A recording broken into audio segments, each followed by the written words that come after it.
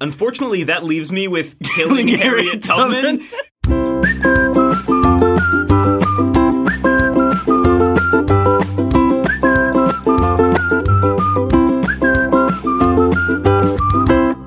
Hello and welcome to The Launch Sequence, your comedy podcast about adulting, millennials, and the life of a soon-to-be ex-college student. We're coming to you from the Scarf and Binder Studios here at Westmont College. I'm here with my co-host, Micah and Andrew. Hello, everyone. On this episode of the podcast, we produce packing poems, talk about Adultier adults, and put a historical twist on Kiss, Marry, Kill. Before we get to the meat of the show, it's time for the 10-second check-in. Because it seems that Santa Barbara is constantly in a mandatory evacuation zone, you only have 10 seconds to tell me about your week. Ready, set, go. So, I'm trying to cover 2 weeks because we had spring break, but spring break, I read a bunch of books, which I needed to do for research, which was great, but also I didn't have... Nope, done. This week was good too. All right, Andrew. Because modern society uses a base 10 system, you only have 10 seconds to tell me about your week. Ready? Go. I went back home for spring break and saw my younger brother's play, which was a very interesting and possibly sexist production, but that's okay, we'll talk about that later. And then I came back and it rained all this week and we were in a mandatory evacuation zone. Very good. You were somehow within time. Next up, our recurring section, Ramen and Rhyme, a section designed to confirm the stereotype that millennials are all poetry-writing hipsters. Mike and I have each written a poem with the same title.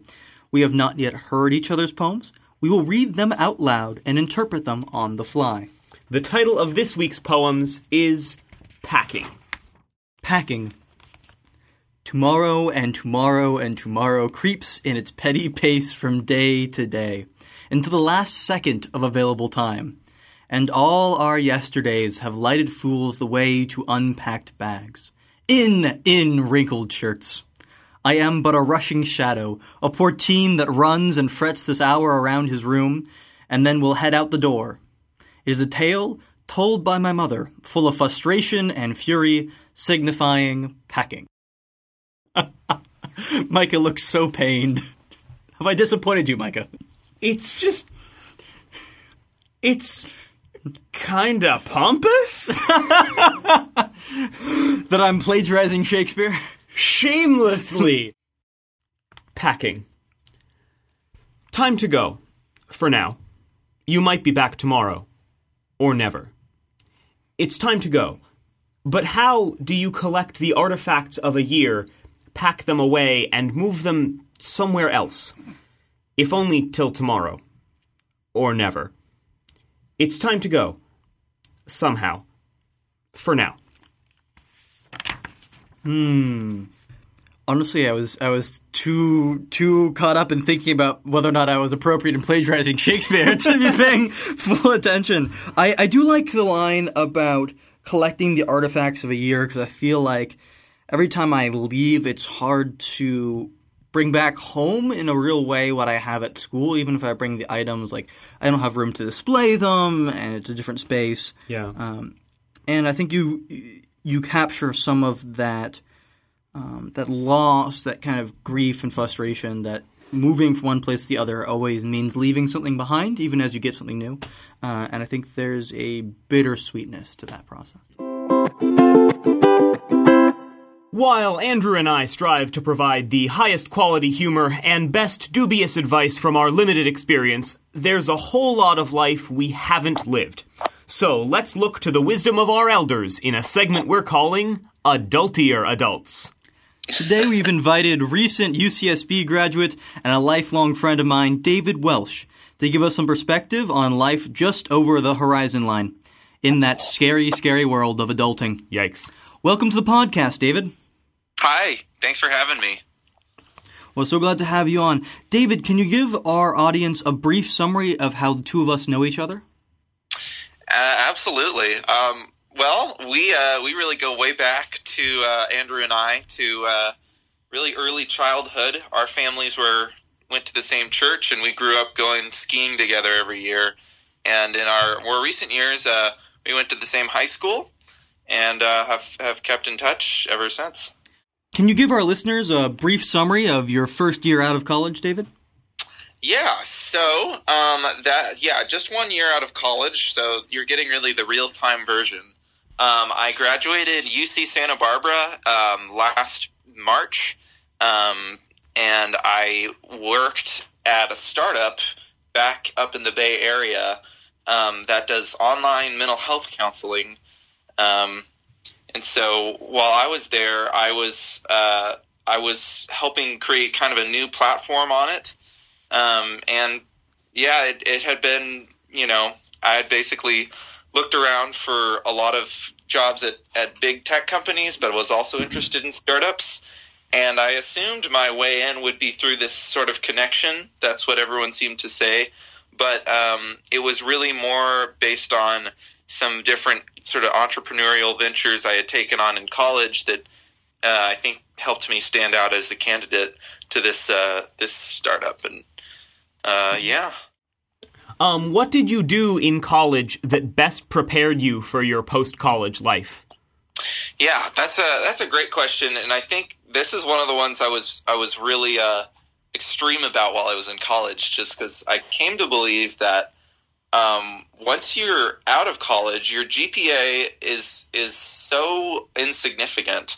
It was just taught to me that, it'll be relevant maybe the first time you get a job, but right after that, people are more interested in your experience at your last job, so it kind of becomes irrelevant then.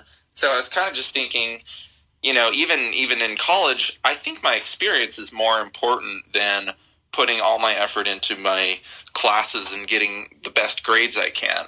And I think my theory kind of paid off. So while I was in college, I actually got involved working with a different startup remotely.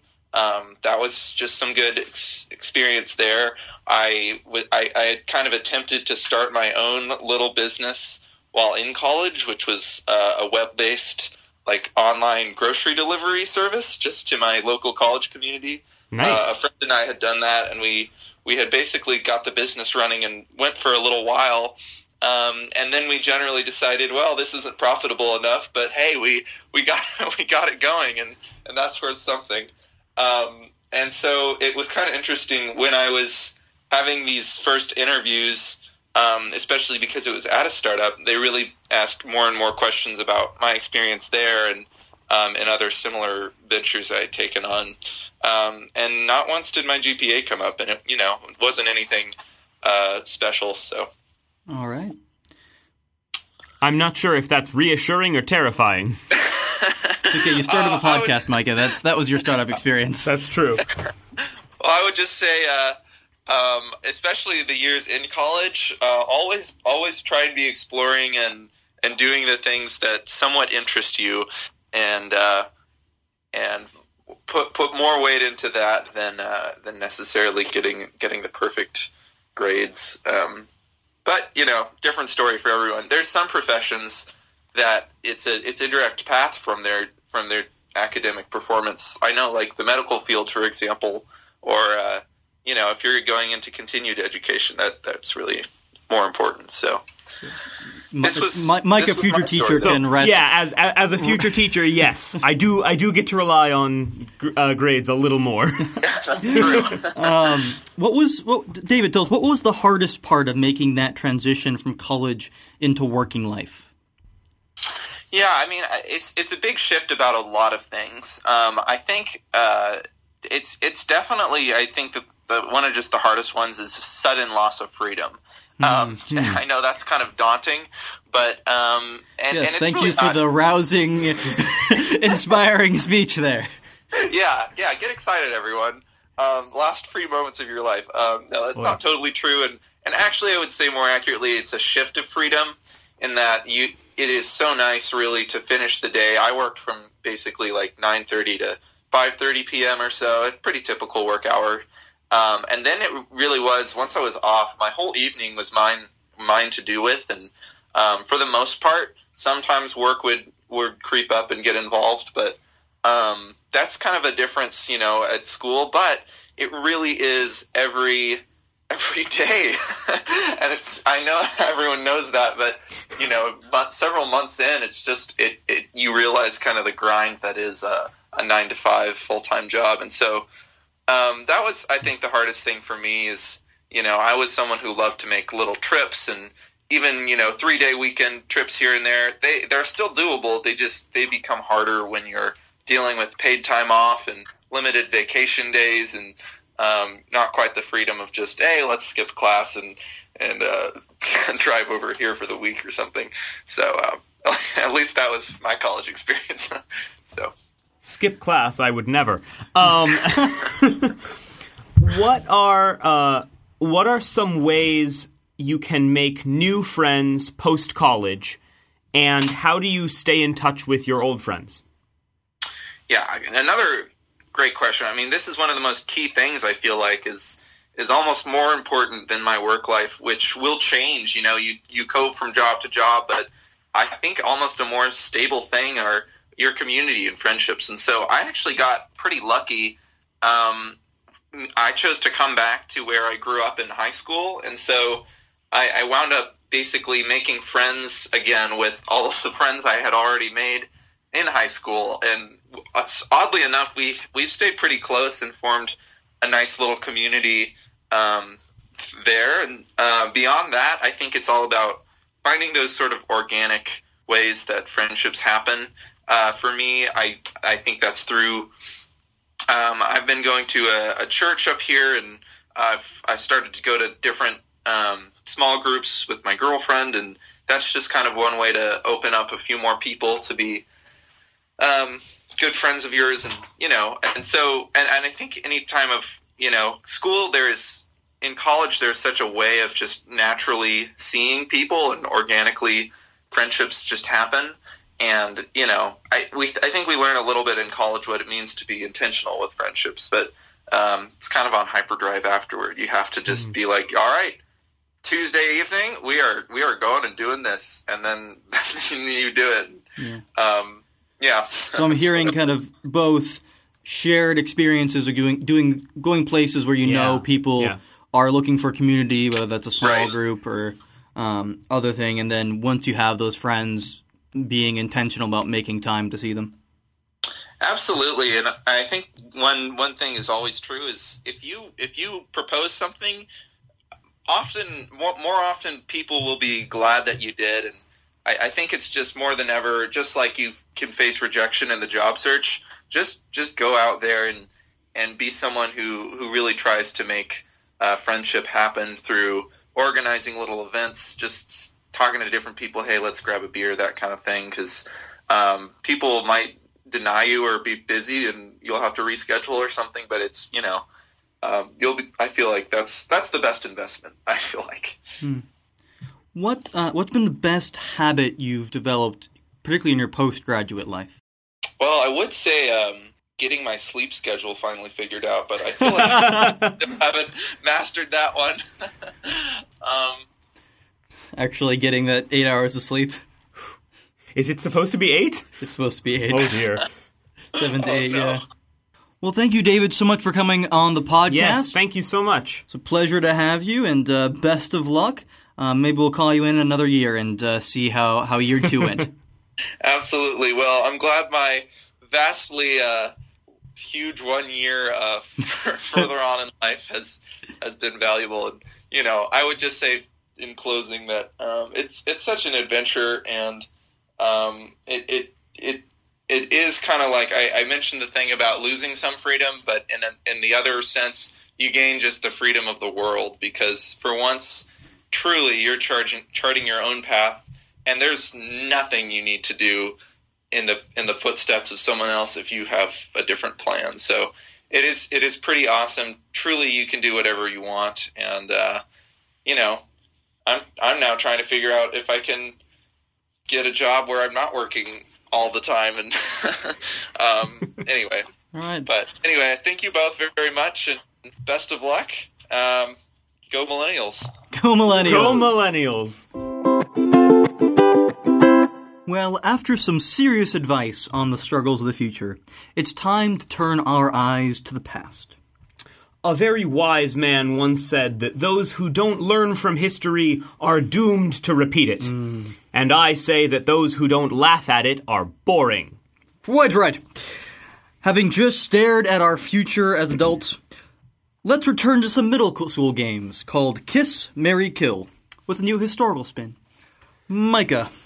Yes, Andrew. Joan of Arc, Queen Elizabeth I, marry Queen of Scots. All right, so kiss one, marry one, kill one. I would marry Elizabeth I. Okay. Just because power. Also, I'd get to see lots of good plays. You would? I'm a big fan of the Elizabethan theater. Kiss Joan of Arc. Just because it's an excuse to have a conversation with her, and that would be an interesting conversation. And then I suppose kill, marry Queen of Scots. She's doomed anyway. By default, by elimination. All right, Andrew. Oliver Cromwell, Winston Churchill, and Margaret Thatcher. We're probably gonna kill... Oh, is Oliver Cromwell the one who's like the Lord Protector? Yeah. Yeah, so we're gonna kill Oliver Cromwell, because that was just a mess. Not a fan of the interregnum? I think only Oliver Cromwell was a fan of the interregnum, and then he died. Yeah, that's I think I'm marrying Margaret Thatcher. I would not enjoy being married to Winston Churchill, like a phenomenal leader, but also kind of a pompous ass. Okay, we gotta cut that because we can't say that on the podcast. Yeah. Once again from the top. Let's see. Harriet Tubman, Frederick Douglass, or Jackie Robinson?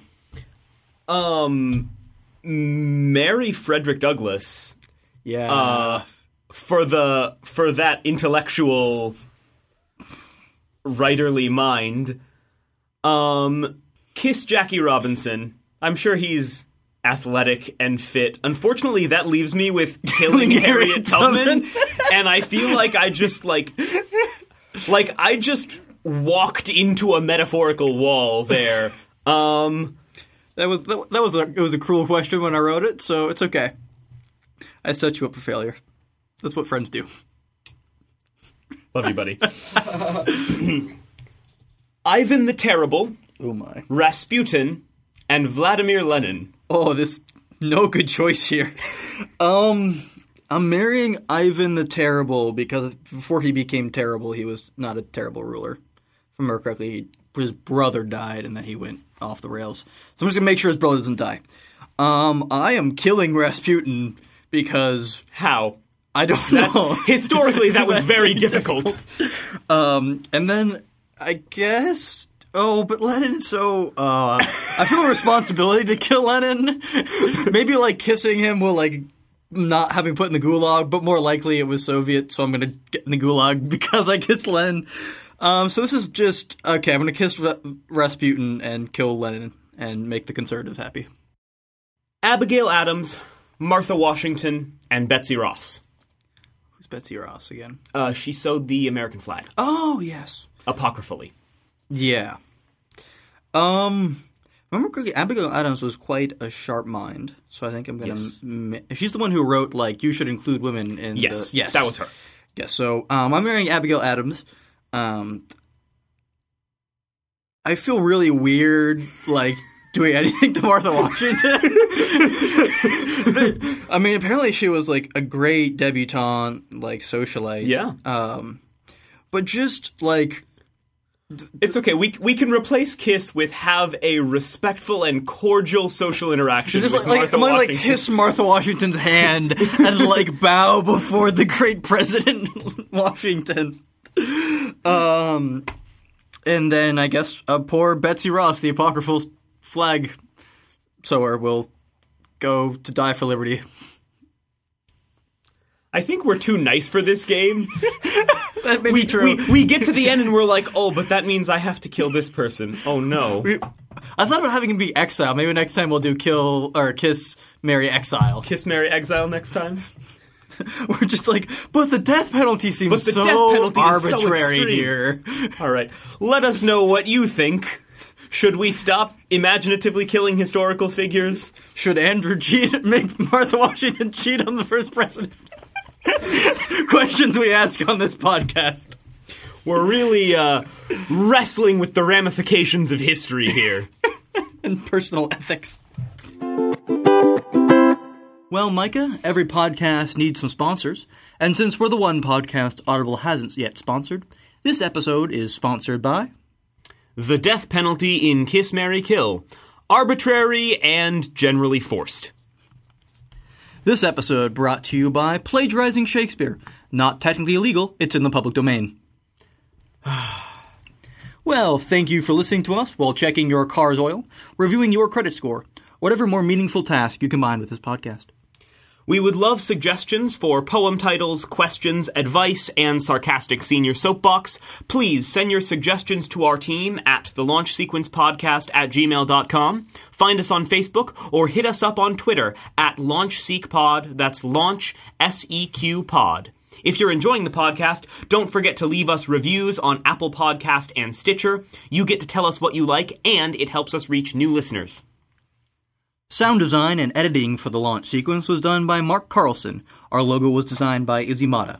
Special thanks to the Westmont Music Department for allowing us use of their space. Until next time, I'm Andrew Olson. And I'm Micah Anthony, and this has been The Launch Sequence.